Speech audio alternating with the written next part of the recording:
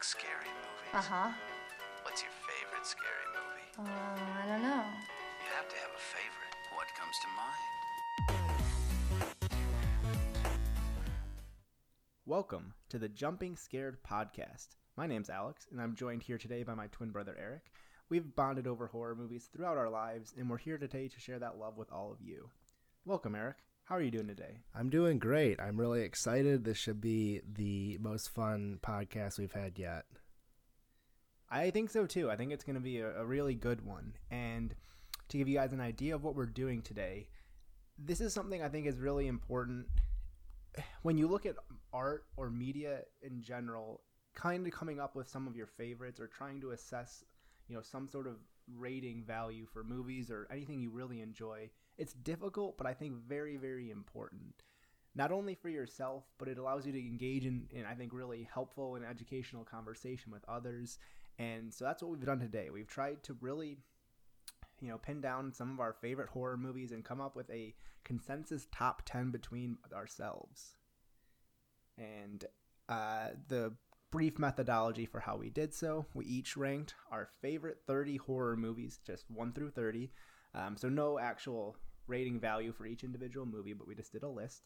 And then we compared our lists and took average values. And so then we came up with a top 10 agreed upon movies by us. And Eric, I don't know about you, but this was a struggle for me. I definitely had times where I was, I had a movie I didn't think of, and then I thought of later. I'm like, oh, that's probably close to my top 10. And then you just have to, there's a big shuffle you have to keep doing. Yeah, there were probably around 45 movies that at least came to mind. Not necessarily that like, oh yeah, this deserves a ranking, but as I was going through, like, maybe. So it was difficult, but I think it was beneficial just from like a understanding what you like perspective. Like it's very rare to just sit down and be like, okay, here's my favorite movies. It's kind of like a sensitive issue. Like you're putting your favorites out there for criticism, and people can be kind of standoffish about that. But I don't know. I think it's going to be a worthwhile exercise, and I'm excited to talk through that process and what we came up with. Yeah, I completely agree, and I think it's interesting that you say it. It's a bit hard to put that out there. It's you're putting your horror taste on display for everybody else, and we've spoken a little bit on this podcast about a little sense of gatekeeping that exists within the horror community. So this is what we're talking about.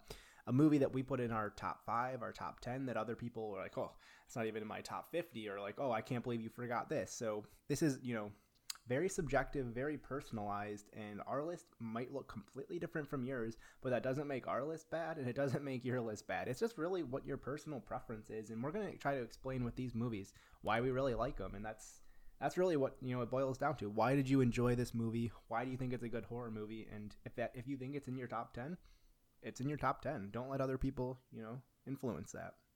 Exactly. Okay, so to start off, we're going to just list some honorable mentions. And for honorable mentions, those are going to be anything that we had in our individual top 10s that did not make the consensus top 10. So for some of these, I may have rated it really highly, but Eric didn't rate it at all, or maybe he had it rated towards the end, or vice versa. So I have a few more of those than Eric does, so I'm just going to kind of run through some of mine real quick. These are ones that I had in my top 10 that Eric didn't like as much as me, so they just missed out on our consensus top 10. And that's going to start with 2006 Pan's Labyrinth by Guillermo del Toro. It's a Spanish language film, so El Laberinto del Fauno is the Spanish language name. It's a very, very, very good movie. Some people might not consider it a true horror. It's a bit of a kind of fantasy, kind of fantasy drama almost. If you haven't seen it, it takes place in the Spanish Civil War, and it's about a girl who's trying to cope with a new existence in this, living in this abusive household with a very aggressive, not friendly army officer who is her new father, and she's using these fantastical elements to escape. And there's a really blurred line between reality and fiction. Very, very good movie. I recommend it to anybody. It's not only one of my favorite horror movies, but one of my favorite movies of all time. So disappointed that Eric didn't. I think you may not have rated it at all. Is that Does that sound right? That is accurate. And so the biggest reason I didn't rank it is that the only time I've seen this movie was in a school setting while I was kind of doing homework.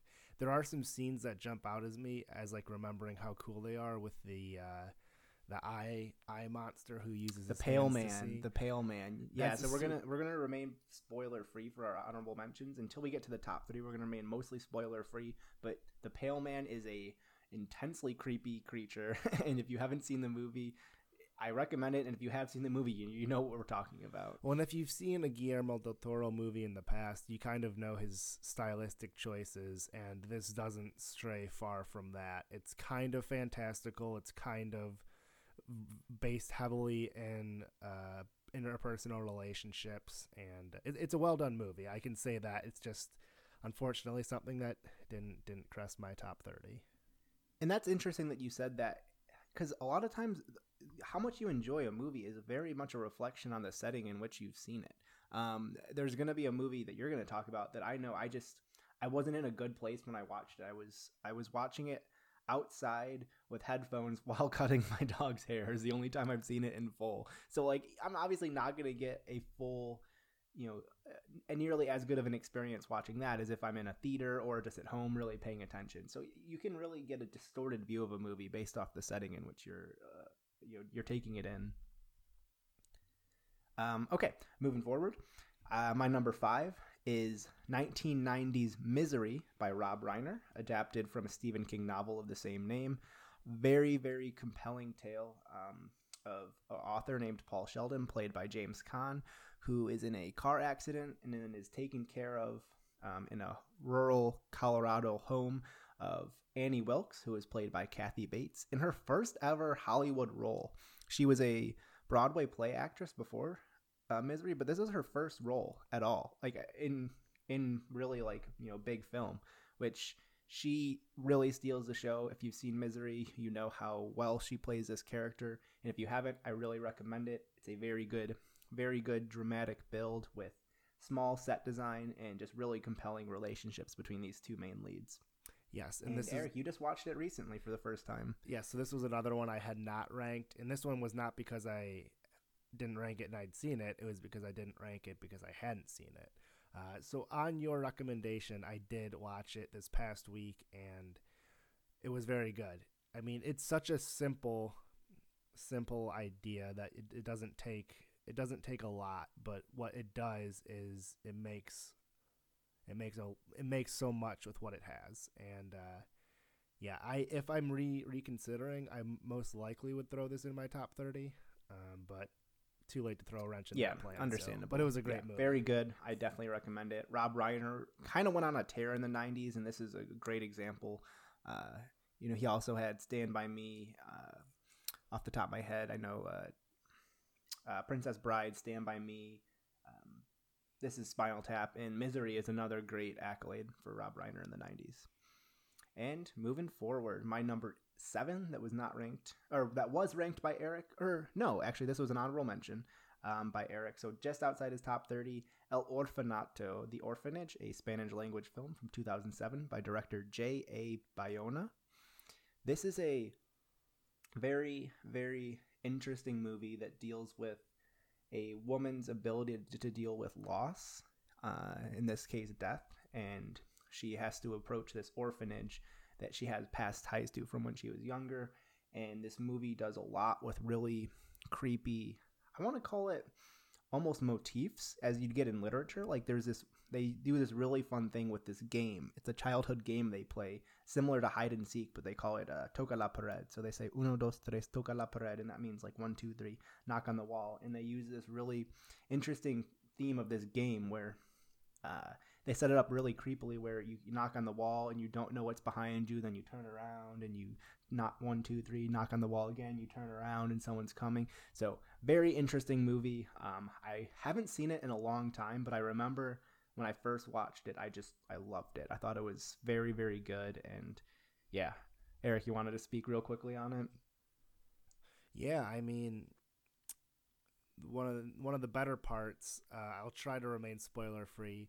There is a a character costume design that has become popularized in the last 10 to 15 years, and a good reason because of that is due to this movie. And it's not outlandish, but what it is it takes the ordinary and just adds a little bit of extraordinary and you're not expecting it, and it's very jarring just to look very at much it. so. All right, moving right along, my number 9 movie that came in at our 11th spot on our consensus, so just outside our consensus top 10. It's Let the Right One In from 2008 by Thomas Alfredson, a Swedish horror movie about a young girl who struggles to live in the modern society as a vampire. And we're going to remain spoiler free, but this is just a very, very compelling new original take on the classic monster movie of a vampire that kind of really just turns the genre upside down a little bit. It's very unique, like I said, it's individual, it's distinct, and they really just tell a compelling story between this main girl and a young boy. And yeah, honestly, it's a great movie. You could probably get non-horror fans to like it just as much as you do, because it's just really a compelling tale between the two main characters. And it's just great. It's really just a coming of age story, and just a little bit of a horror scary twist, but also it's a beautiful horror, if you can say that, I guess. It's well done, and it's well done because of child actors, which is hard to do. Absolutely. Good addition. Yeah, very good child actors who were playing the main two characters. So great movie. And last but not least for my honorable mentions is A Quiet Place from 2018 by director and main lead John Krasinski. In his directorial debut, a fantastic movie. If you're a horror fan at all, you've heard of it. You've at least seen a trailer. You've seen something about it. You might know the concept, but this is a movie for me. It just, I don't want to do too many spoilers, but it played with sound in a way that was so creative and so fun for me that it just made a completely immersive world and a completely immersive movie for me. And I just, as soon as it started till the time it ended, I was just thrust into that world, and it was like I just had been there. They told a very good tale. It was a really, essentially a family's trying to survive in this post-apocalyptic world. And so that's been done to death. That's not a, I'm not going to say that's a scarce theme in horror or thrillers, this post-apocalyptic world trying to survive, but they do take a new take on it and just do it really well. And I absolutely loved this movie from 2018. It jumped into my top 10, and I think it's going to stay there. Yeah, this is a good opportunity for brand new horror fans who may have got turned off by Bird Box, who may have got turned off by Bird Box. Watch A Quiet Place, and you can see a much better take on that kind of idea. I agree. I don't think Bird Box was terrible. I think it was very mediocre, but it's got so much hype and over the internet that it became like this, almost like a meme and thing like that. But A Quiet Place is truly a phenomenal horror film, and my favorite from 2018 by far. And yeah, just a really good movie. Okay, yes. So that rounds out my honorable mentions. And Eric, you're going to jump in with a couple yourself. Yeah, I've just got 3 quick ones I'm going to go through. Starting off with a certified classic that I am quite disappointed ended up unranked, and that is going to be Alien by Ridley Scott, 1979. There's not a lot to say about this movie. It's spawned countless sequels, even leading up until 2017. There was a brand spanking new one. It's the classic idea of deteriorating group dynamics with a deathly presence and making things go crazy, except for the locale is on a spaceship, and the deathly presence is something that you've never seen before. And they do a great job. Sigourney Weaver plays the hysterical space woman amazingly, and strong female lead too. She's a very strong character for the time. 1980 something, 1979. So yeah, And in my opinion, all of the visual stuff holds up really well to this day.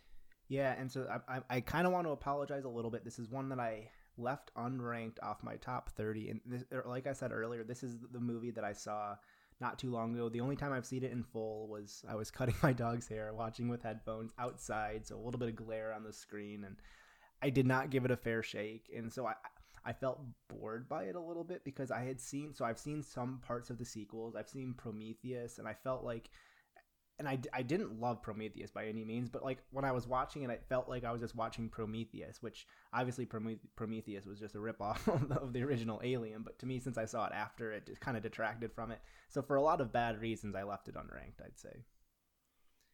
I mean, it's understandable. I'm not trying to crucify. Oh no, understand. I just wanted to give some people have an idea. I don't think it's a bad movie. I probably put myself in a bad position to try to enjoy it. All right, moving on. My number 9 movie was Fright Night by Tom Holland, 1985. So I tend to really like movies with defined rules, and I like movies that strictly adhere to those rules.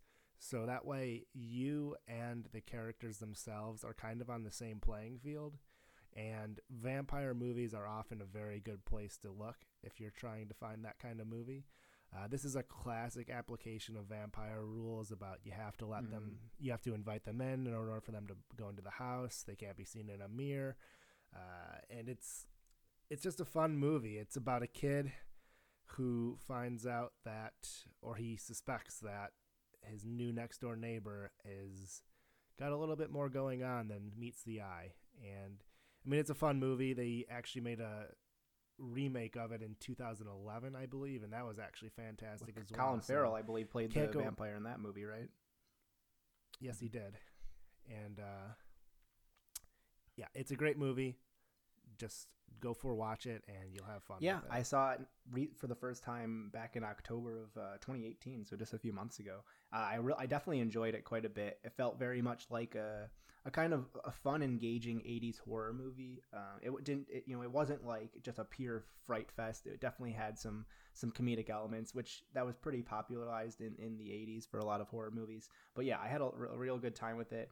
It would have been on my honorable mention, so just outside of my top 30, but that's not really an indictment on it. It was just, I really like the 30 movies I ranked in my top 30, so I definitely enjoyed that. Sure. Alrighty, last but not least was my 5th movie, and it was actually ranked by you, I think, 21st overall. William Friedkin's 1973, another classic, The Exorcist. Yep. And so this one, just so that people know, this came in our consensus number 12 spot, so just outside our top 10. And I don't know how much I can say about this movie. I'm going to be shocked if anybody listening is unfamiliar with the idea. But what this movie did is set a lot of groundwork for movies to come. It was incredibly jarring in the sense of a child behaving extremely vulgar especially for the time. Oh yeah. And there was just so many cool scenes. Yeah, I guess I'm going to stay spoiler free, but there was a lot of good things that were utilized that you wouldn't necessarily think of, but once you saw them, you're like, oh man, that is really cool. And this movie holds up. I watch it usually either once a year or once every couple years, and it's just a really well-made movie. I would say that there was a truly horrific amount of body horror, but in a good way. It wasn't like just like a gross. It wasn't just like gross and obscene.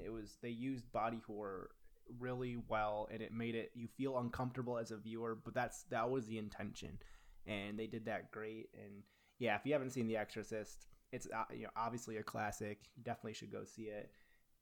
And how many I was gonna say hundreds, maybe not hundreds, but how many countless exorcism movies have come in the wake of The Exorcist? It's exactly it really it was a trendsetter, and back in 1973, it was a very original concept and played very well. All right, so I think we are through our honorable mentions and ready to start on our consensus top which I am 10. super excited to get into, and we're going to we're going to kind of continue doing what we've been doing for movies 10 through 4. We're going to give you some information, talk about why we like it, but try to stay a little more surface level, a little more spoiler free. And then once we get to the top 3, I'll shout out a warning. I'll say spoilers ahead. We are going to completely spoil our top 3 once we start talking about them, because we're just going to really delve in and say why we love these movies. And we do love them. There's a reason they're up in our top 3. Each one we may not have had specifically in our top 3, but if they weren't, they were close, and it's because we truly enjoy them and think they're just wonderful horror movies.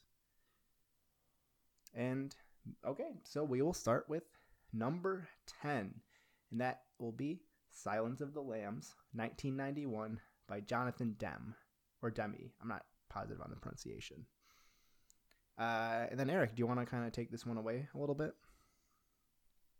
Sure.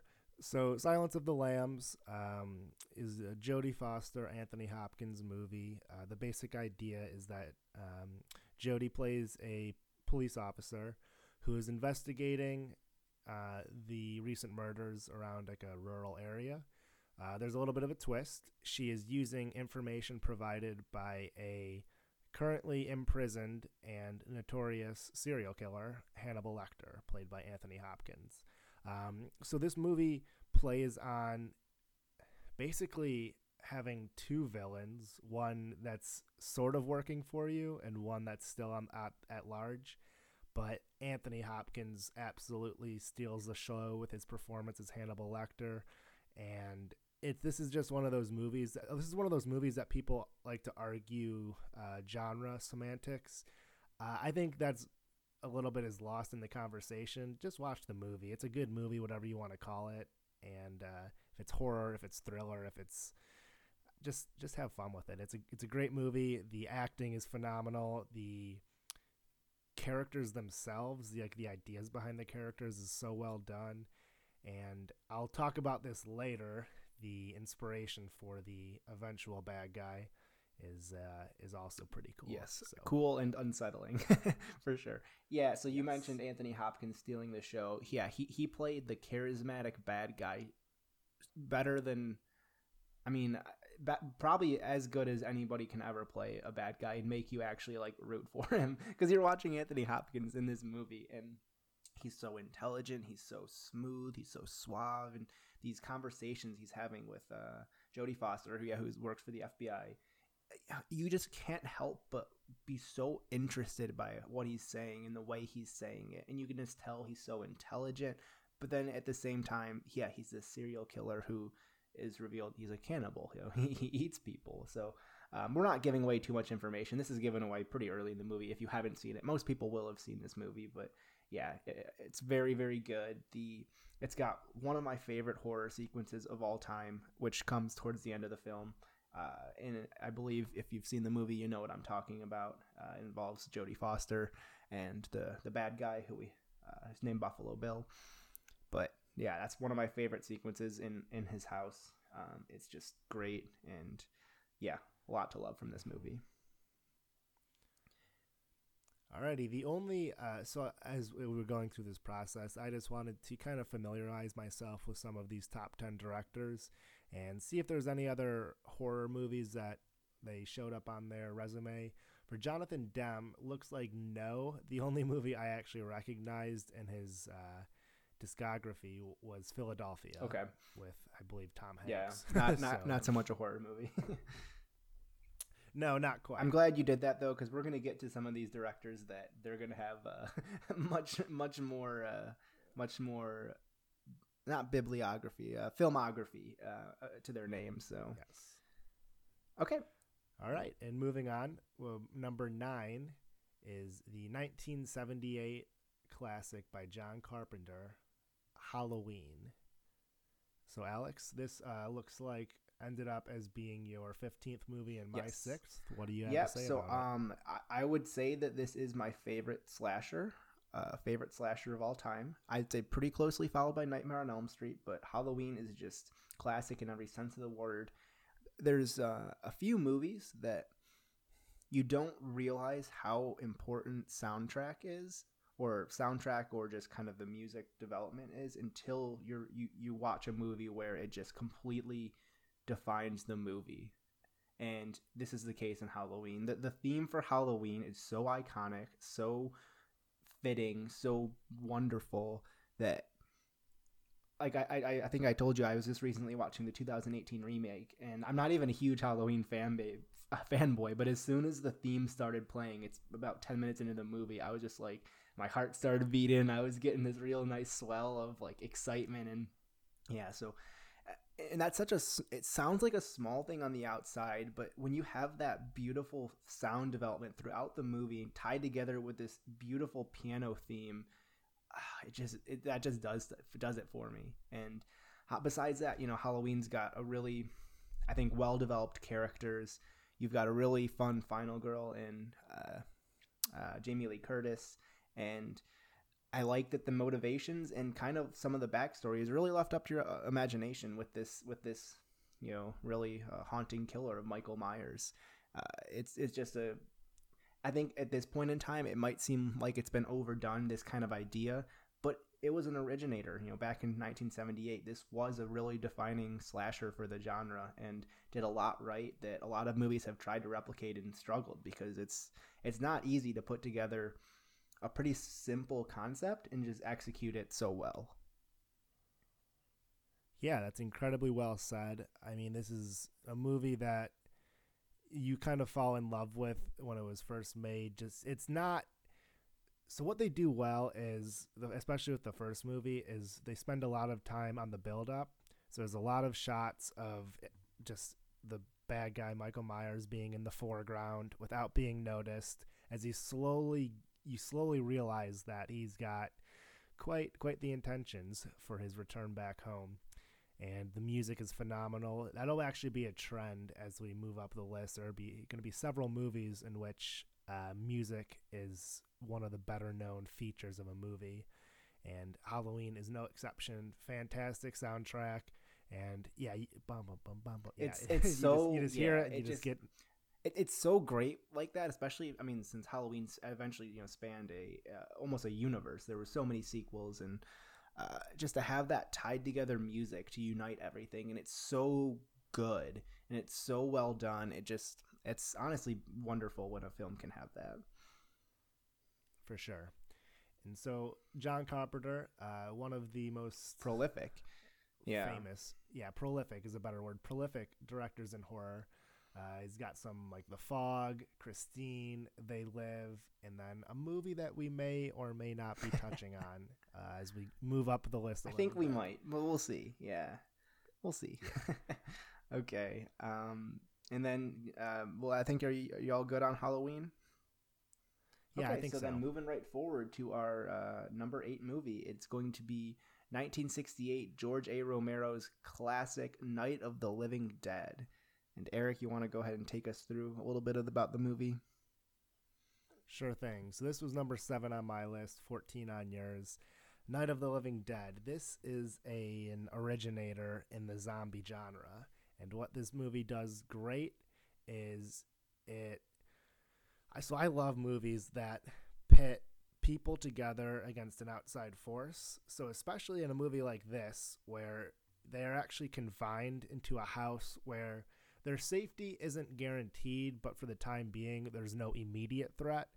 But things still go absolutely haywire because people, when they're forced into difficult situations where life is on the line, struggle to reconcile their worldviews, basically. And it doesn't go over the top. There's no issues with design or with visuals on the zombies. It doesn't try to be anything too fancy, and it just is a great movie. It's fun. It still holds up to this day, even with, I don't know, the 100 zombie movies that have made sense. This was a great original that really does hold up and is worth watching even in 2019. I absolutely agree. And I think you mentioned, if not in this episode, but previous episodes, that you really see a movie where you get these group dynamics in these really stressful situations, and how these people react to each other. And you think, okay, I'm with this other person. There's this huge threat. We should band together, but it's not always so easy. And you see these really internal pressures coming as these external threats are also coming, and it almost becomes a case of, wow, the internal threat was almost worse than this monstrosity outside, and that's really interesting to see. This was definitely an early movie where it really identified those traits and kind of played with them. And additionally, having this monster or these monsters as threats that are so familiar, it might be, you might have a family member, you might have, as you see in the movie, you might have a family member, and it's reacting to a monster that an hour ago was walking with you, or it's just something that is so hard to imagine putting yourself in, and you're watching these people's live reaction to. And Night of the Living Dead really was like an original of how that would actually play out. So a lot of movies had copied that, but Night of the Living Dead so long ago just so well captured that. Yes, exactly. That monster could be you in a different world. Yep, absolutely. And being us being twin brothers, like I've always, you almost like when you're watching these movies, you kind of think like, how would I react if like my brother like turned and was coming at me? It's so hard to put yourself in those shoes, because even though we see it as logical, like, nope, the person's gone, you just gotta fight back. There's too much human emotion tied to it. Like it'd be so hard to actually move past and be like, no, we can help him, we can save him. Like there's got to be some sort of way to do something. And it's interesting because you get that from the person watching. It's like, no, just go. But then when you really think about it, it's so human to really fall to that. Okay, well, I think if that ever does happen, I think the person who hasn't turned yet should just let the zombie turn them, because I think we'd have so much more fun if we're both on the can same you side. imagine just wreaking havoc as zombies?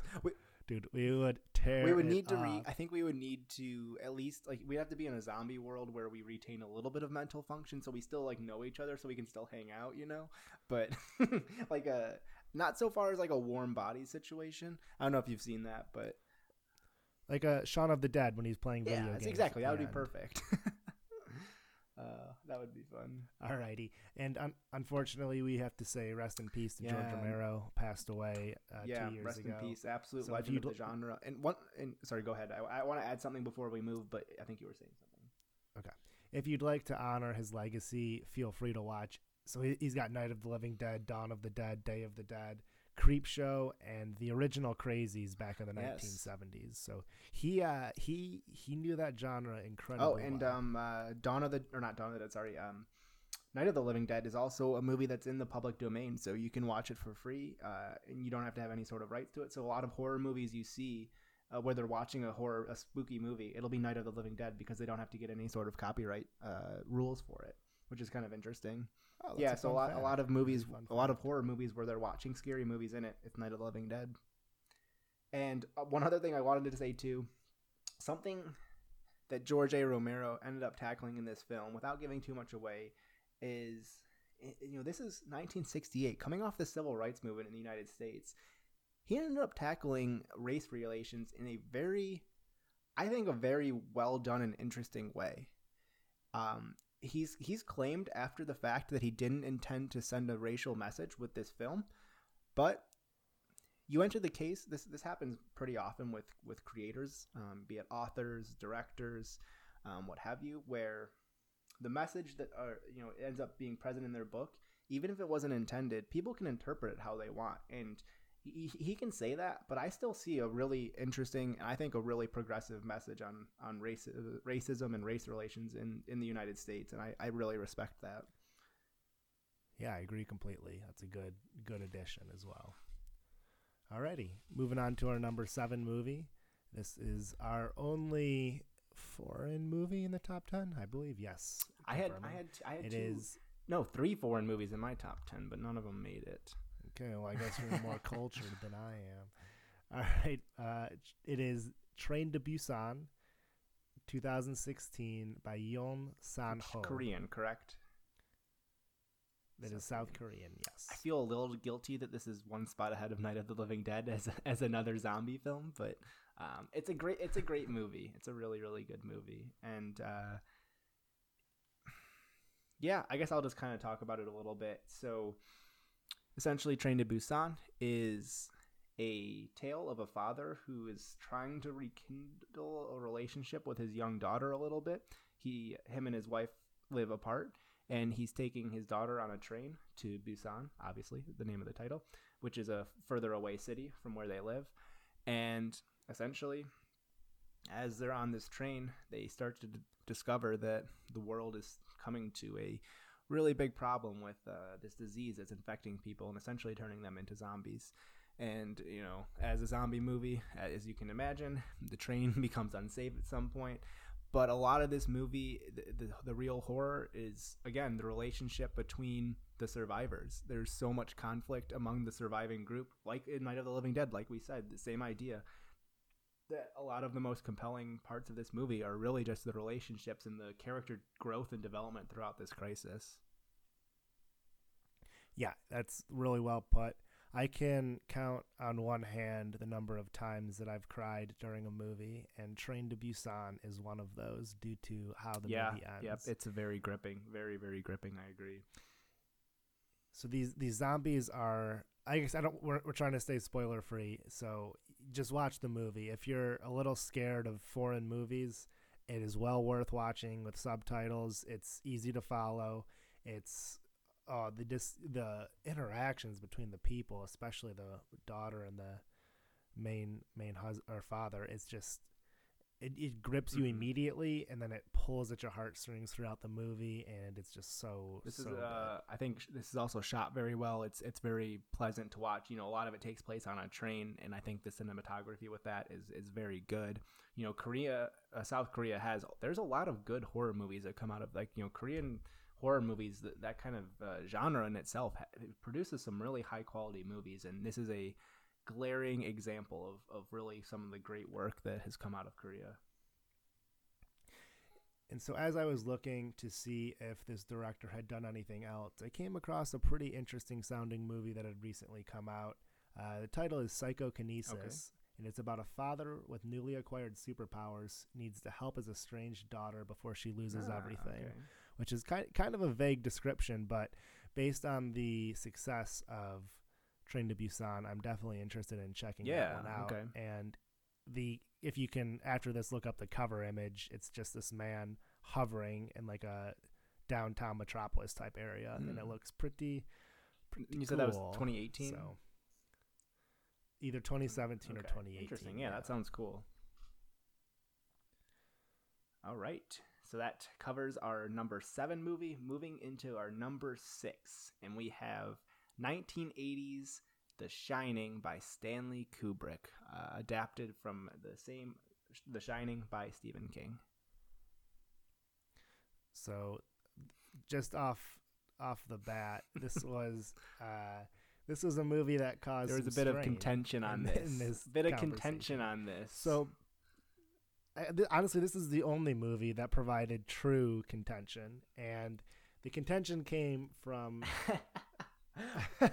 so basically the contention came because Alex had ranked this movie as his number 1 overall which film, it still stands. And in my initial top 30, I had not had the movie ranked. And to add some context, we also ranked a few honorable mentions that we thought were good movies that just didn't quite make it. Also not in his honorable mentions. Okay. And so to be a little bit fair to myself, this was an oversight, but I didn't help my case because, so whenever you're having an argument, you've got to either choose to tuck your tail or bury your feet and not move an inch. Most people bury their feet and don't move an inch. I chose to bury and that's what I chose to do. And honestly, this almost caused a delay in the production of this episode. Bit. I got petty about it, so. You got very petty, like you like I tend to do, but it's okay.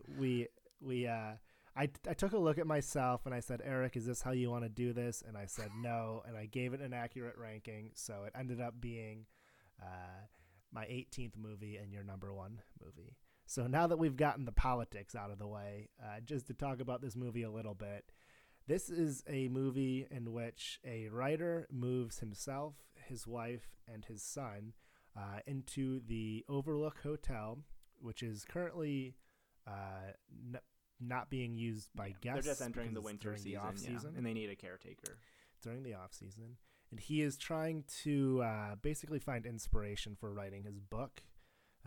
What he doesn't realize is that having that much hotel can take a toll on a man and his family. Yeah. And I'll add a few things.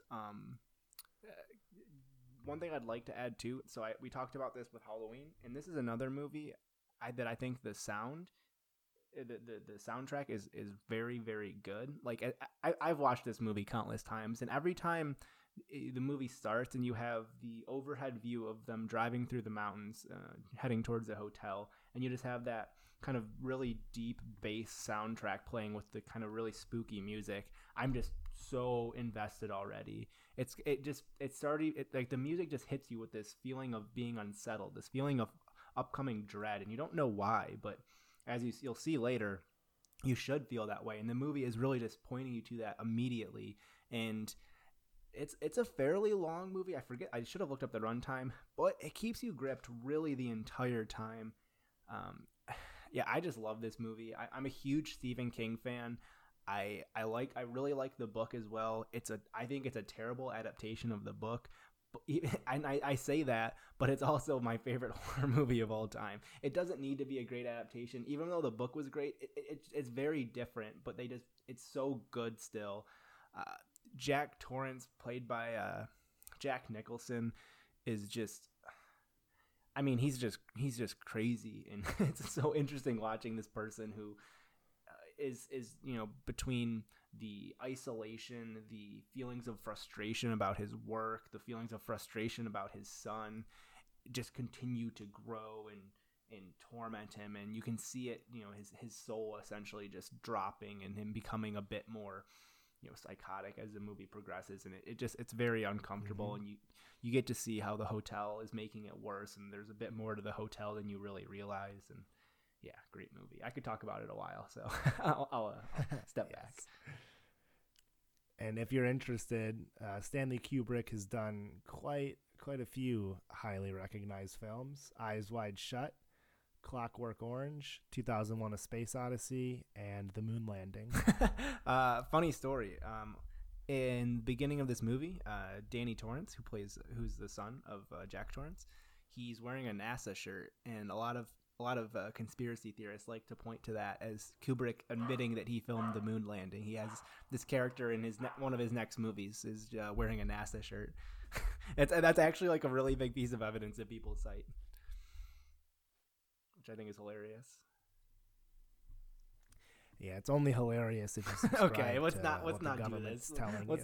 Let's not confuse our viewers. Eric likes to. Okay, so Eric and my other brother like to jump on these conspiracy theories like in a joking manner, but then also talk about them seriously, like flat Earth and moon landing. And we're gonna lose credibility with the people who are listening to this podcast if you're not careful, Eric. Eric does not believe the moon landing was staged, nor do I, and we're gonna move past it. Okay. I mean, I would like to speak for myself, but I will allow us to move on. Because you would have said the same thing. All right. Our next movie on the list, getting to our top 5. Number 5 is Rosemary's Baby by Roman Polanski, 1968. And what can you tell me about this movie, Alex? Why do you like it? This is actually one of the, I believe, 3 movies that we had the exact same ranking for. Oh, was it? Okay, we both had it. Kind of fun. We both had it at 9 or 8. Sorry, ranked at 8. Correct. Yeah, very, very good movie. Definitely a classic horror movie. One of my favorite horror movie covers of all time too. It's got the kind of silhouette of the baby carriage on the hill on its own. Very creepy, very unsettling. Excuse me. And yeah, just a great movie. So the overall concept is you have this pretty wealthy younger couple who move into this really nice upper floor apartment, and I believe it's in New York. It's in a big city. I believe it's New York, and they're essentially trying to get pregnant, and eventually she does get pregnant, and she at first has this really good relationship with her neighbors, and they recommend a new maternity doctor. And things start to get a little creepy and a little weird after that. Yeah, and it's one of those movies that plays with the potential for an unreliable narrator, and you don't necessarily know what what's true and what's not. Is this person who I'm being told is our main character who seems credible? Is she what she's seeing, what she's thinking? Is that true, or am I being led astray? And that's a super fun concept to play with, and one that's handled in a delicate but pretty well done way. Yeah, it's just a hysterical pregnant woman. What is? Why am I? What? She's just getting herself in a tizzy. Exactly. Yeah, so I think very good. I don't have maybe a ton to say about it, but 1968, Roman Polanski. You said Polanski obviously is a very prolific director as well. Outside horror as well. He has a lot of really big films. So you want to kind of cover some of those? Yeah, the two I'd written down were Repulsion and The Tenant, and that doesn't begin to cover the list of movies. Yeah, you were trying to focus on horror. I understand. Yeah. He's got he's also very stylistic in the things he does, a little similar to Guillermo del Toro, but in a completely different way. And honestly, we're going to keep it at that. The best thing to do about a psychological movie is not talk about it until people can see it. So I agree. That's what we're going to do. That's a great one, though. A lot of these ones that we've said are classic. Night of the Living Dead, Halloween, Silence of the Lambs, Rosemary's Baby. They're classics for a reason. They're still great to watch for the first time today. I've seen a lot of these movies. Like Rosemary's Baby, I saw for the first time in 2017, and I loved it. Don't get nervous or turned off by the fact that it's from the 60s. Like one of these is black and white. It doesn't matter. A lot of these movies, they're classics for a reason, and that really just holds true. And they're just great films. Yes. Okay. So that covers number 5. Moving forward, number 4. This is going to be our last. Mostly spoiler free. We may be doing a little bit of spoilers, but we're certainly not spoiling plot too much. Just maybe some of the kind of key parts of the movie. But then we're gonna jump in with our top 3 after this, and we're gonna do spoiler heavy. And again, I'll give a big warning. But our last spoiler free rating or review is gonna be 1982's The Thing by John Carpenter. Sorry, I wanted you to take over. The movie that. Yeah, sorry. This is the movie we suggested we may or may not be talking about. Yes, we are talking about it. So The Thing is what to say about The Thing. So it's basically the premise behind the movie is that there is a team of Americans who are stationed in Antarctica, I believe, and they are immediately met with an issue.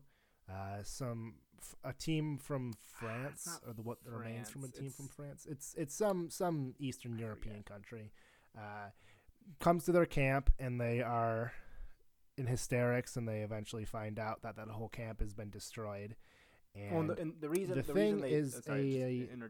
that this other group of researchers are coming to their camp is because they're chasing this dog across the Antarctic wilderness, and the dog runs to the Americans' camp pretty much. Yes, and they quickly realize that all is not well. There's a little bit more to the dog than meets the eye, and this becomes a movie.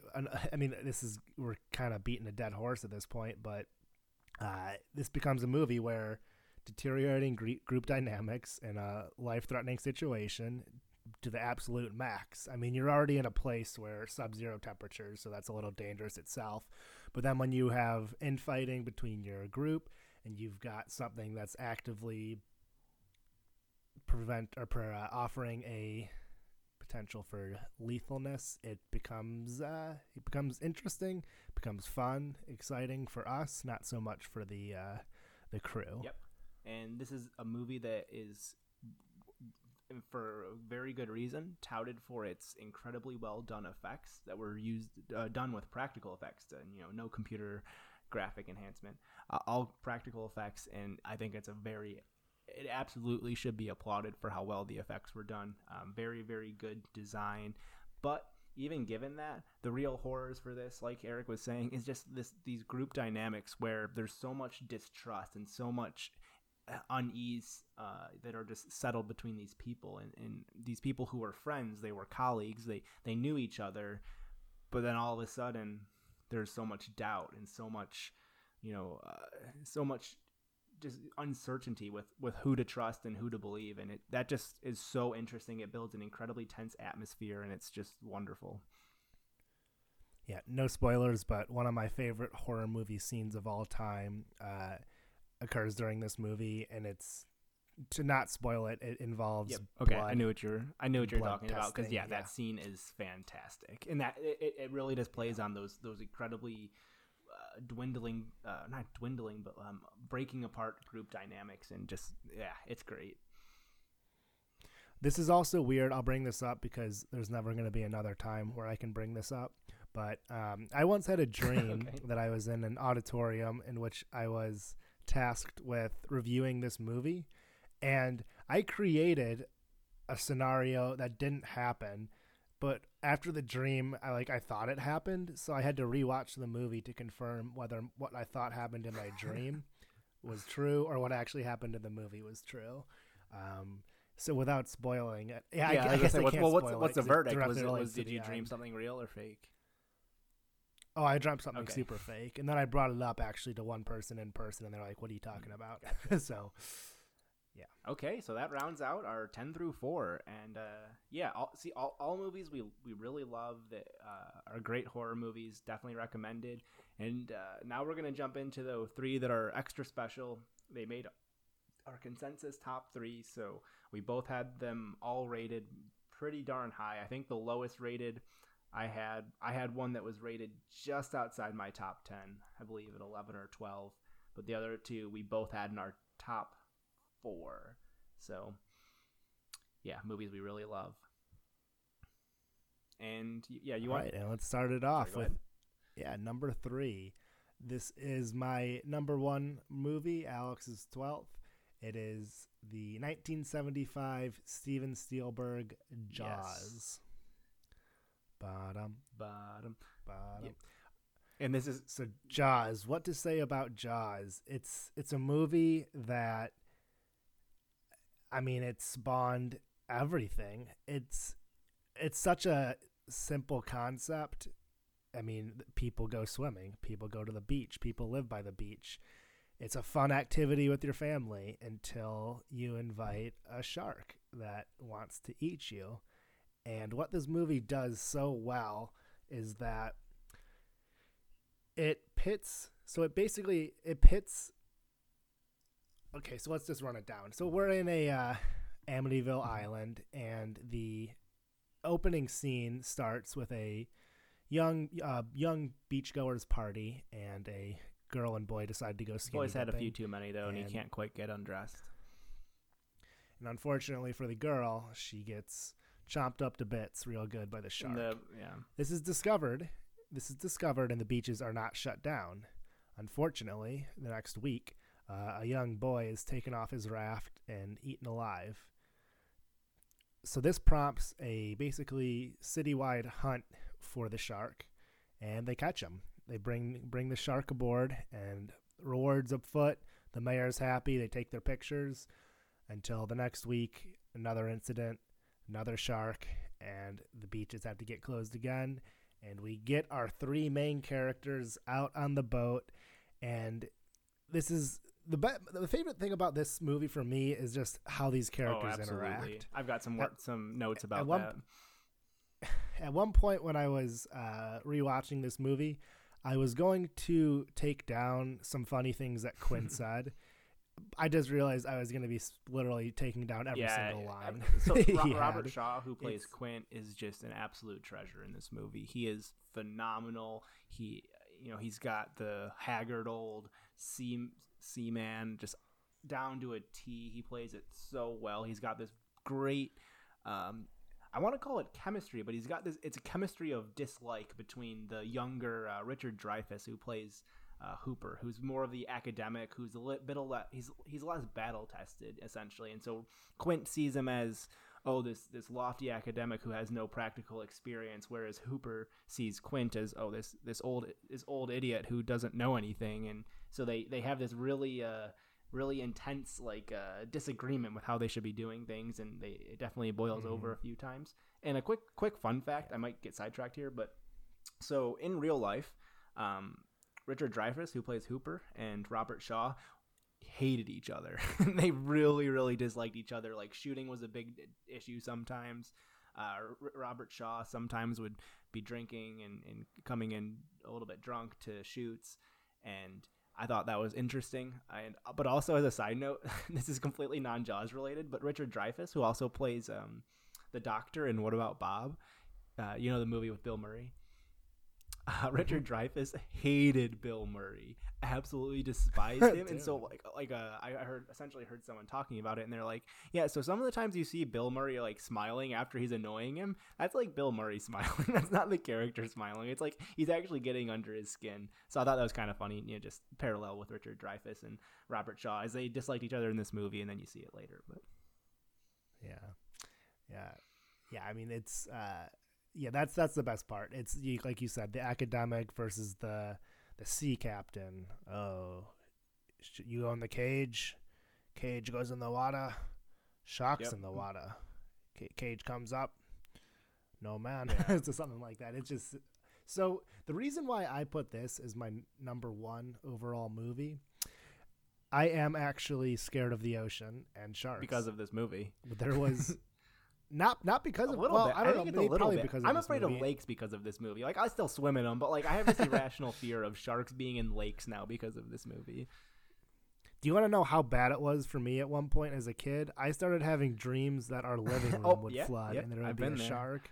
Dude, it's like 3 feet deep, but apparently in my childish mind, it's like Shark haven, 50-foot cavernous living room. There would be weeks before we would go up to our cottage up north where we have this lake where I would just have shark dreams. Absolutely. Just nonstop. And then, you know what those bastards did once I started not being so scared of them? Land. They started coming out on the land. Yeah. But the only time I've ever had to truly face this fear, or in my mind face this fear, was we were visiting friends in California, and we took kayak, or not in Florida. California. It was Florida when we were down there for the like conference thing, right? Yes, it was in Florida. Okay, we took kayaks out, and it was a little bit of a choppy sea, and so every time, I don't know if you guys are familiar with the ocean. Maybe I'm speaking out of place, but anytime it's choppy, are you familiar with the ocean? I'm just thinking about this and I'm getting secondhand scared. So just let me tell this story. So anytime the waves would kind of come over, they look dark. They look a little black, like as the waves come over. And guess what that kind of looks like? A shark. And guess what we were told before we took the kayaks out? Be mindful for stingrays and small sharks. We saw a shark like last week in this area. The guy told us, as we already paid for the kayaks, we're like, what? Yeah. Granted, we were old, but not old. We were teenagers. We were probably 14 we were or 15. Young teenagers. And so it's just like, get me out of here. I stayed within like 20 feet of shore. That was like, we were out there for like a half hour. That was one of the worst half hours of my life. It was still fun, but it was also like, my heart was beating the whole time. I was, my adrenaline was kicking in, but yeah. I just literally got nothing out of that from an enjoyment standpoint. Like, I would rather have been in a bathtub in a kayak than out on that open ocean. Yeah, and so getting back to Jaws, obviously Jaws inspires this fear, and I think a lot of people now have, I think a lot of it is almost an irrational fear of sharks, because attacks on humans by sharks are very, very rare, and people have this fear like, oh, anytime I go in the ocean, if I ever see a shark, I'm just dead. Some sharks are aggressive, but most are pretty calm, and so unfortunately I think they've been stereotyped, and it's led to some problems, but in general, this movie definitely scared a lot of people, and I think some interesting things about it. This essentially started the idea of a summer blockbuster. Before this movie, like summer movies were usually smaller releases, but then this movie comes out. Steven Spielberg, acclaimed director, and adjusting for inflation, it's the highest grossing horror movie of all time. Mm-hmm. I think it's the fourth maybe fourth highest of all time, like any movie. I'd have to double check that, but it's very high up there, and it's for a horror movie. That's wild. That's so much success. So many people saw this movie, and it really influenced a lot of people and caused a great deal of fear of sharks. And another thing I really like about this movie is that call it what you want, it's kind of a slasher. It kind of is, But the problem with it is that there's an easy solution from getting away from the villain, staying on shore. But the nice kind of touch they do pretty early on when they have those two fishermen on the dock and they have the dock collapse onto themselves, they're only 10 feet Right. from shore and they're in immediate danger. And it's just like, okay, maybe it's not just safe anywhere. Well, yeah. And so that kind of brings you back Well, in. and you have and the- you're Sorry, go never. ahead. I was gonna say go you have ahead. the continued problem of people continuing to swim because the mayor of the town needs like the tourist revenue, and so he like refuses to close the beaches, even though Brody, who's the chief of police, he really wants to close the beaches, and he's like being told no. Yeah, we've had these shark attacks, but we need the beaches open. So then there's more opportunity for the shark to continue terrorizing. Yes. This movie's got some iconic quotes that people use just anywhere. I mean, I don't know. I love this movie. Every time I rewatch it, it's fun. Still get a little spooked out, and I don't know what else to say about it. I think we It's great. can't talk about Jaws and not mention the amazing score done by John Williams. Absolutely Yes. iconic. And it's used in situations now, like and as parodies, but as soon as you hear the music that it's tense and it's setting something up that's gonna come for you, like the da da da da. Mhm. Like so good, so perfect for this movie. And so people always quote that, but then also you look at it like when they've got the bottle or the barrels attached to the shark, it goes on from the bum to like this like adventurous sounding like score whimsical. as well. Yeah, absolutely. He Yeah. plays around with it so well. And I was reading that apparently when John Williams first brought the main sound, like the main theme, to Steven Spielberg didn't like it. He's like, no, you need to do something else. And then after the fact, Spielberg was asked about that, and he was quoted saying like, "Yeah, I was being really dumb." I was like, it was great, and for some reason I didn't like it, but it wouldn't have been the movie it is without the score, is what he said. No, definitely not. Definitely not. So thank you, John Williams. And if you want to feel inadequate about yourselves, go look at John Williams' IMDb page. My Yeah. goodness, he's just. I mean, he has created the thematic sounds for so many movies, so many universes: Jurassic Park, Star Wars, Harry Potter, like all incredibly iconic music and soundtracks, right? Incredibly iconic and so well known. This guy has his hand in all of them. it's yeah. You want to feel inadequate? Seriously, check out his IMDb and just be like, well, some people just are more talented than I'll ever possibly be. But I'm appreciative of it because he's obviously on this movie specifically he made it better. He made it what it is. So Yeah. And we obviously don't need to speak to the credibility of Steven Spielberg. I mean, his name speaks for himself. But just having the range to do Jaws, Jurassic Park, and Schindler's List. Three very just distinct like, oh movies. my Yeah, God. absolutely. Even add Ready Player One that just came out that last year. It's just every genre he just absolutely crushes. Yep, it was great. I always got used, especially when I was little, got so uncomfortable so they're on this little boat. They're on Quint's boat for like pretty much the third and final act of the movie. I already know what you're going to say. I They meant would to move mention from the this. front of the boat to the back, or back and forth, and they're on this outer edge that's like a couple inches, and they're holding on, and just their feet are like dangling, and I'm like, there's like a 30-foot shark. Like it's probably 30 feet, right? It's much bigger than any actual great white. It's enormous, and it's like the size of their boat essentially. And they're like, oh yeah, I'll just go on this side as the boat's rocking as I'm dipping into the water. Oh man. Yeah. Because there's a scene even when a wave splashes up, and I believe it's Brody. a police officer who's walking. Yeah, Brody, who's walking past, and he like one of his feet kind of slips on it. But yeah, to give you that size perspective, the scene when Brody's chumming the water and he's kind of looking back and forth that's between great. the water and Quinn, and then he just throws it and the shark pops up and he slowly walks back. You're gonna need a bigger I think boat. you're gonna need a bigger boat. And that is incredible. Because that scene where he's chumming and he's kind of like joking, he's got a cigarette in his mouth, and the shark just breaches, and he just is like, he just, his eyes just go blank and he's just staring and he's like slowly walking backwards and he's like, because he's a bit afraid of the water too, which makes it extra scary. You can kind of put yourself in his shoes and he's like, I'm done. This is not what I signed up for. So absolutely great movie. Number 3 consensus, and I think well earned. Yes.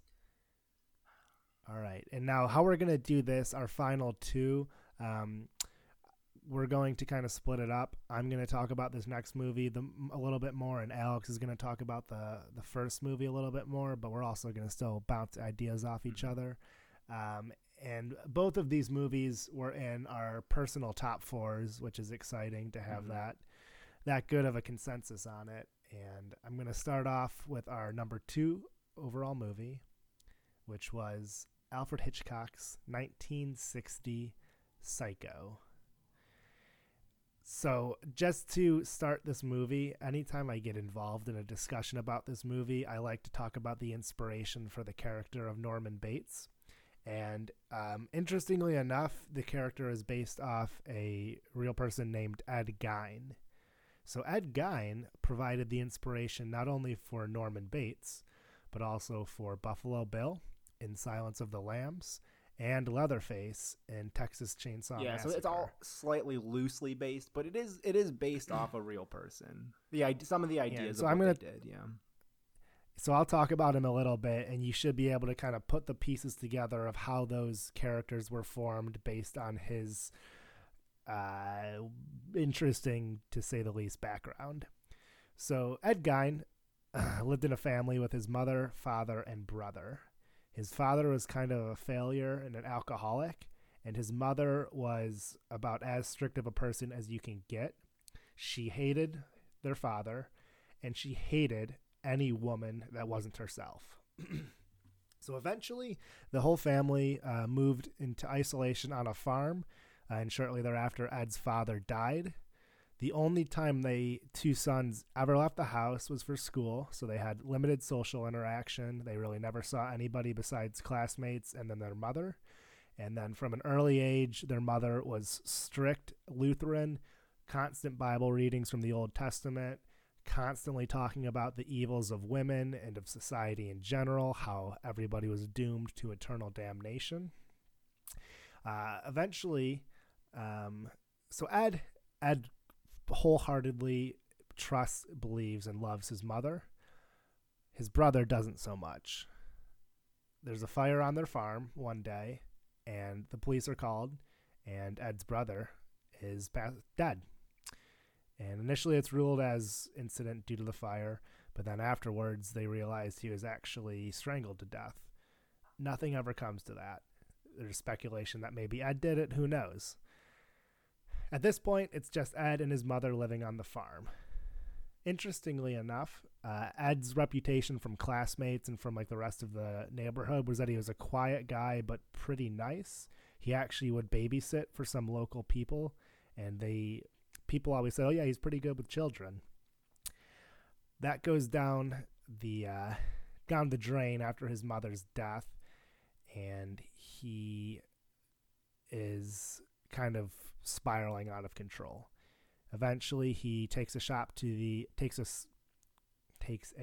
to the local market, and he kidnaps and murders and deskins the attendant. Oof. And he's pretty quickly realized that he was a suspect in this crime, so the police take a trip to his house, and what they find is incredibly unsettling. He has got tens of skeletons. He has got chairs that are been stripped and rebound by skin. He has got countless animals that have been stuffed. He has got teeth scattered everywhere. He has a skeleton of his mother sitting in his room. Yeah. He has a dress that was formed from skin.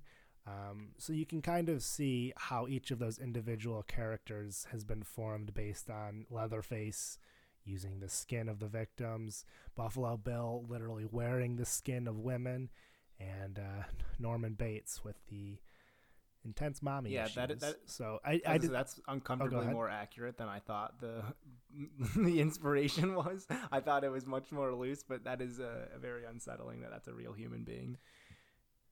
Yes. And when he was tried, or he pled not guilty due to insanity, and he spent his days in a psychiatric hospital. And when he was eventually his house burned down. People suspect arson from like the locals, but when he was informed of this, he said, "Probably better that way." And it's just like that's just yeah. So Ed Gein, terrifying human being, and also kind of an interesting look at nature versus nurture and developing, I don't know, like sociopathic or psychopathic tendencies. Obviously, his strict mother played a part in what he eventually ended up doing. So enough about Ed Gein, though. Let's talk more about the movie. So the reason I like this movie so much just from the get-go is so basically how this movie is set up is that there's a woman who works for like an investment banker, and she is tasked with depositing $40,000 into the bank for one of his clients. Did you get the inflation numbers on that? 1960 today? Yeah, 40,000. I don't know, probably 200,000. I'm thinking. And so anyway, she seems unassuming. She seems like a normal woman until she takes off with the money and runs. So now it's looking like this is going to be a heist movie, or she's going to come into issues with somebody wanting this money and potentially doing something bad. She's a very bad thief, though, because she's immediately getting suspicion from police after, like, for no reason other than her just being shady and weird and yeah, all of that creates such tension. So like, yeah, she pulls over to sleep and she's accosted by a police officer, and she's incredibly shady. That same police officer watches her trade in a car for a new one, and so you're just constantly on edge about what she's doing. Like, what's her game plan? Where are we going? What are we getting to? And then she finds herself at the Bates Motel trying to catch a night of sleep. This is a really well done shift of narrative. So up until the hotel, it's still all about the money. She's trying to find a place in her room where she can find the money or hide the money until Norman and her sit down in the parlor to eat dinner. And what this conversation does is it transfers the story from being about Marion stealing the money to being about Norman, his upbringing, and what his current life is. So you basically go from one movie to a next one in one conversation, because shortly thereafter, who we thought was the main character is murdered, not maybe 40 minutes into the movie. In a very, very cool shot. Very... Yep, yes. Iconic, classic, and made more so by a classic soundtrack. That was supposed to be a drum roll. Sorry, that wasn't. Get it. And the thing is, during that conversation between Norman and Marion, you can tell Marion like feels bad for Norman. Like, he's such an unassuming person. Like, he seems like a little kid who's stuck under his mother's wing. And he's definitely kind of intrigued and attracted to her. She can tell, Yeah. Yeah, and and so what we're tasked with is piecing together the tepid history of Norman Bates and what's going to come of the actions that we just saw unfold. And eventually everybody starts looking for Marion, her boyfriend, her sister, and then even a private investigator who is hired by these investment bankers to try to find the money. As they're going through kind of the location that they thought Marion would be, the private investigator shows up to the Bates Motel. And if there's one complaint about this movie, I could see somebody thinking that private investigator was overpowered. Like, he was just like, he seemingly like knew that Norman was hiding something. Like, what I'd like to see was how he talked to all of the other motel owners and to see if he went as deep as he did with Norman. Yeah. He was very, very, very prodding. Yes, very prodding. But that conversation, like watching how Norman goes from his kind of cheery, suave, confident I'd say almost kind character, of goofy too. a little, yeah, goofy, but then he starts stuttering, he starts Getting smiling and then uncomfortable, frowning, yeah. and this is, I'll talk about this as we go on, but Anthony Perkins just absolutely is phenomenal in his range in this character and what he can do to make this character seem credible and convincing. Oh, I completely agree.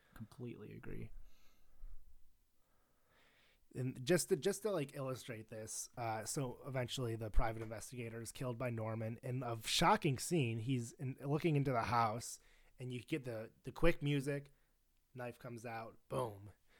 But after that happens, there's a scene where Norman's just like staring off into the distance, and then he looks directly at the camera for like 5 seconds, and it's just so unnerving.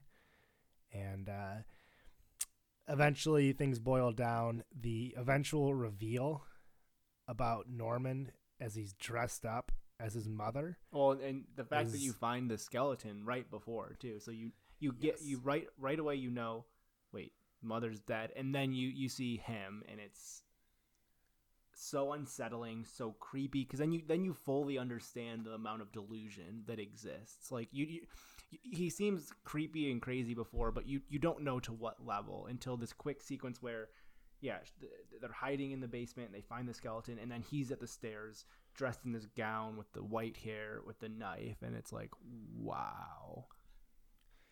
And there's always kind of a, it's always kind of a difficult to assess when a movie kind of spells something out for you, like if they overdid it or underdid it.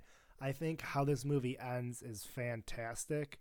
The way they explained the character and let that soliloquy happen with Norman sitting there and his mother's voice playing as he slowly turns into a smile and the camera fades out to the car being drenched from the pond. And that scene is just hauntingly, beautifully well done. His smile, coupled with the fact that we've been presented that he has basically got multiple personality disorder and he's thinking as his mother, is just so, it's just well, and correct amazing. me if I'm wrong, but as he's smiling too with the camera effect, his face also starts to look like a skull too, like his mother's, right? It does. You see that skull of the mother, right? For like a half so that's a second. Just done super well, super well. Hitchcock obviously is one of the greatest directors of all time. He knows horror, and he was a pioneer of a lot of cool techniques, especially for horror movies, and you can see it all in this movie. Yeah, and one thing just right off the bat, before the movie even starts, the opening sequence is just disturbing. It's like it gives us really quick lettering fading in and out, spliced with that like super intense high-pitched music. It just makes you feel like, yeah, absolutely. And it's because Hitchcock, I mean, he's done Rear Window, The Birds, Vertigo, Psycho, and there's a whole podcast that breaks down this movie and the constraints that Hitchcock faced as he produced it. But he kind of took a risk with this one. He didn't have the backing of a major producer, and he was putting his reputation on the line. And thank God he did, because it turned out to be my third favorite horror movie of all time. And I feel like those are always in flux, because I feel like at some point this is like sometimes I feel like, oh, Psycho's my favorite. Sometimes I feel, oh, Shining's my favorite. Sometimes I feel, oh, this number one that we're going to talk about is my favorite. It's a bit in flux too. It depends on your mood a little bit. True. That's very true. Okay, so are you all good about Shining? Or not about Shining, about Psycho? I mean, I think so. Basically, just watch the movie. I know we spoiled it, but even though we spoiled it and it's in black and white, it's from the 60s, watch it for Anthony Hopkins' performance. Not Anthony Hopkins. You got me on Silence of the Lambs now. Watch it for Anthony Perkins' performance, and watch it. I'm not going to say watch just the last bit of it, but if you don't want to watch the movie, at least look up that scene, because it's horror at its finest. It really is. I absolutely agree. Okay, and that leads us to our number one. And this might surprise a few people, but I think for the people who have seen it, it won't be so surprising. It is 2005's The Descent by director Neil Marshall. This is a British horror film, and I'll kind of run you with a quick summary. So we're introduced to a group of female friends who are whitewater rafting, and immediately after, this woman, Sarah, is traveling home with her husband and child, and they're in a brutal car accident, and her husband and child are killed in a very uncomfortable fashion, where some pipes from this truck they were in an accident with penetrate the windshield and immediately just impale the husband. So it's a very gruesome death. So immediately you see that Sarah is a bit of a fractured person. She's not broken, but she's fractured for sure. And the rest of our movie takes place not so long after. This group of friends who routinely meet up to go on these type of adventurous trips decide they're going to go into Appalachia, somewhere undescript in Appalachia, maybe like West Virginia, but they're in the woods, and their main goal is to go spelunking in a nearby cave. And then it is kind of going to turn out to be not exactly what everybody had in mind. So this is a group of about 6 or 7, female friends. There's one new person who one of the girls knows, but she just is kind of joining the group new.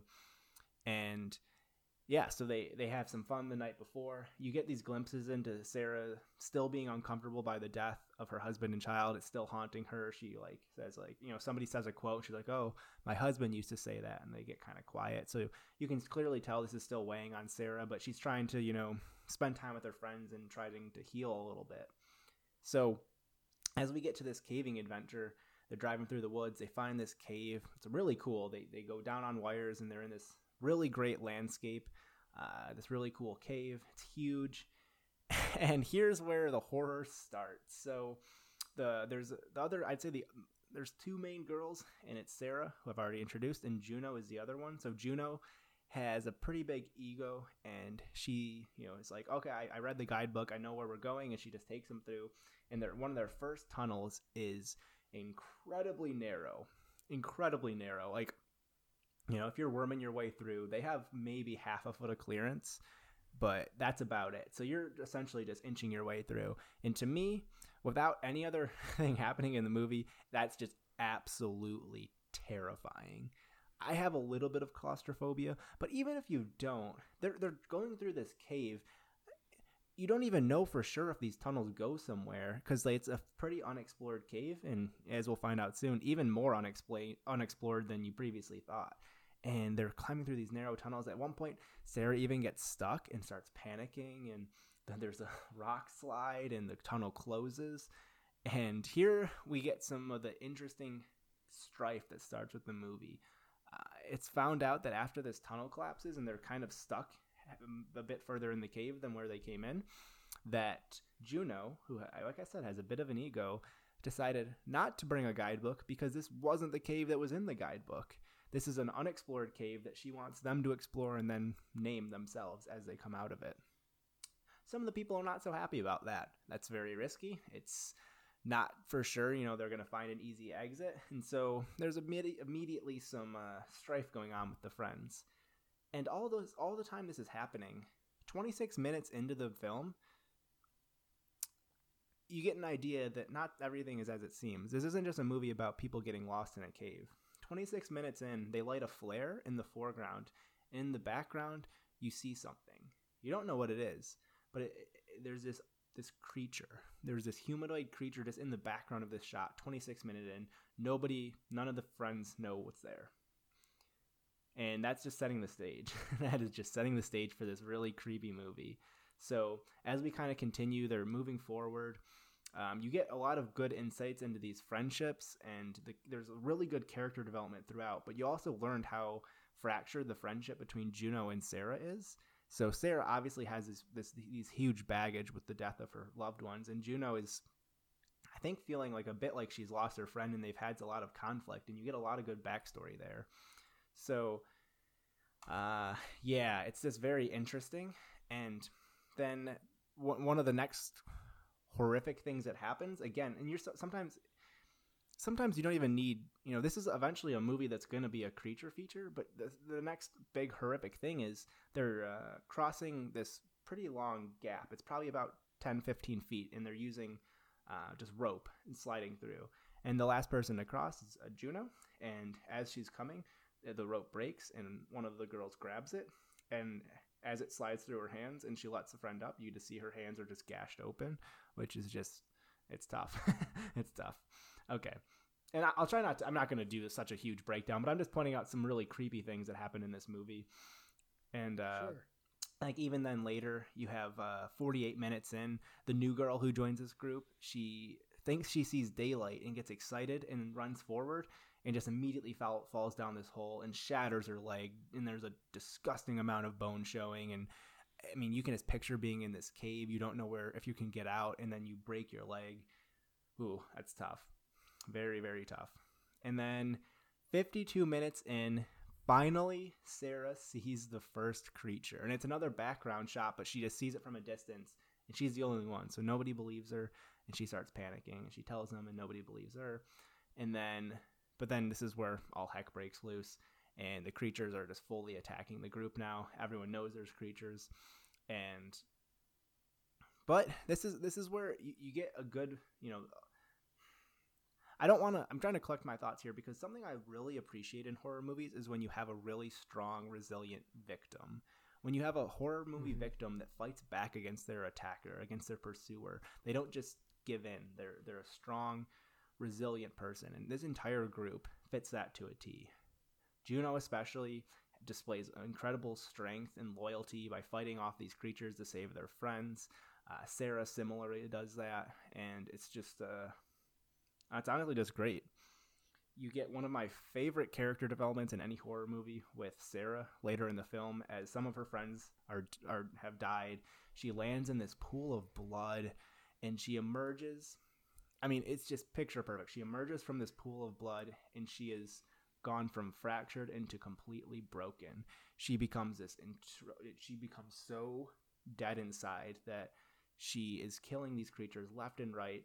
Juno is her only friend that she knows has survived at this point.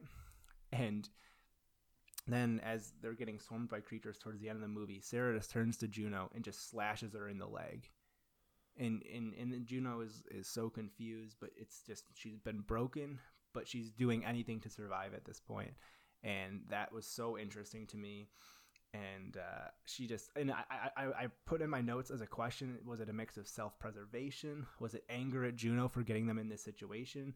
Was it pity? Did she know that they were going to die eventually and just contribute to it?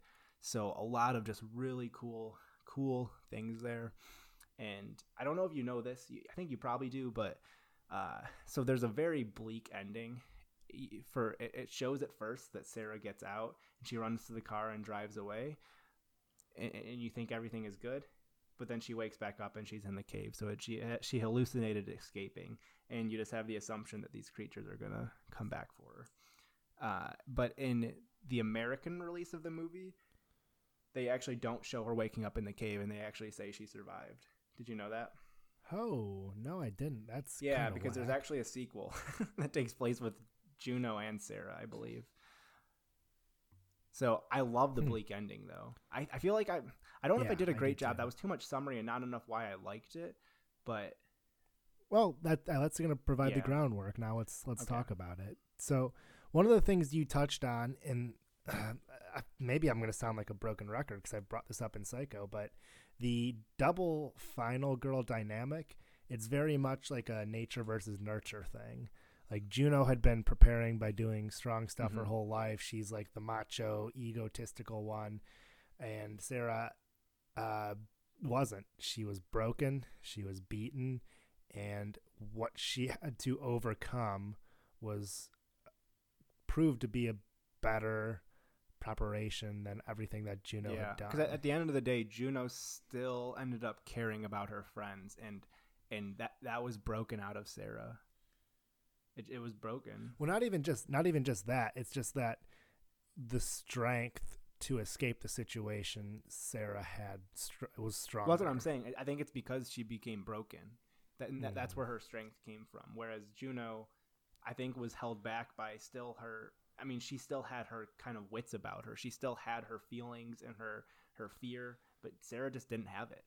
She was broken. She no longer had fear. She no longer had feelings of friendship or love. She just I think she was. I mean, I really just think she was a fractured person entering the cave, and then she became broken at some point during the cave, and that led her to what she did.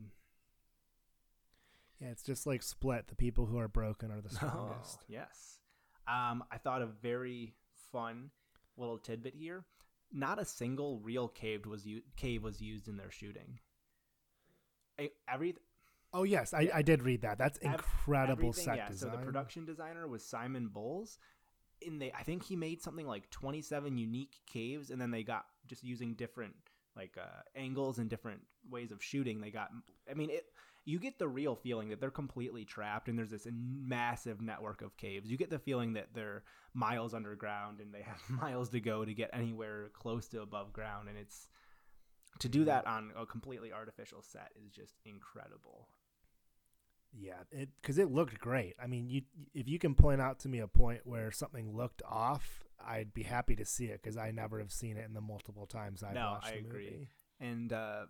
And like I said too, it's a movie that is still scary and still compelling, even without the creatures. And you get them really late players into the game, and so none of the first, they don't show up against the group until 50 minutes into the movie, but that first 50 minutes is phenomenal. It's great storytelling, it's great setup, and it still makes you feel uncomfortable. It makes you feel claustrophobic. It makes you feel terrified.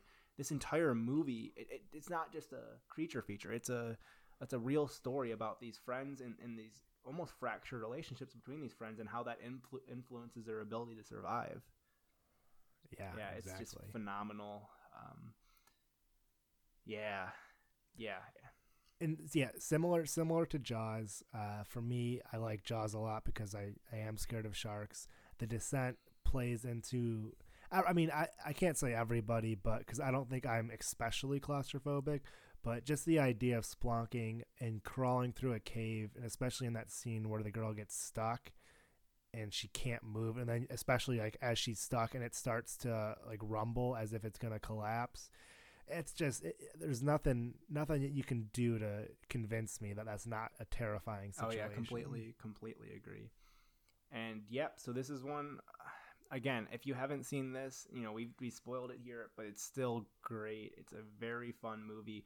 An all-female cast. I think they did absolutely great. They had really good relationships with each other. It really felt like they were longtime friends. And great direction. So everything about this movie I just absolutely loved. Yes. Not a single thing I really would change or say that was kind of bad. I mean, I truly enjoyed every part of this movie. The only possible thing, so I tried to come up with a negative, is with the creature design, I don't think it was bad, but I also don't think that the creature design took it to another level. Yeah. It wasn't so good that you'd write home about it, but it wasn't bad enough to detract from it. I would agree with that. Okay, so that's our consensus top 10. I think that's kind of all I had written about The Descent. And yeah, consensus top 10. Feels great to have gone through those and to have worked together on this and shared it. And I think, just talking about it, I think ourselves even got a deeper appreciation for these movies. So I hope for the people listening too, you get a little bit of that as well. Yeah, for sure. And if anybody's curious, so we each ranked 30. There was only 11 movies that we didn't have in common. So it kind of showing our taste, similar tastes a little bit. But yeah, this was a lot of fun. This was a difficult but rewarding task that we've set upon, and I'm glad we did it. And I mean, even just learning small tidbits as you kind of think and research thing is always worthwhile. Absolutely, yeah, it was fun. I mean, learning about until recently, I didn't know that thing about the set design for the caves in The Descent, and that amplifies the movie for me so much. It really gives me a greater appreciation. Yeah, see, that the thing is, some people would say, "Oh, it wasn't in a cave," but I say it wasn't in a cave. Exactly. It looked. How did they not film that in a cave? Yeah. Well, okay, Eric. Well, thanks for joining me today and for another podcast. I had a great time. Hope you enjoyed yourself as well. Sounds like you did. And so, yeah, to our listeners, until next time.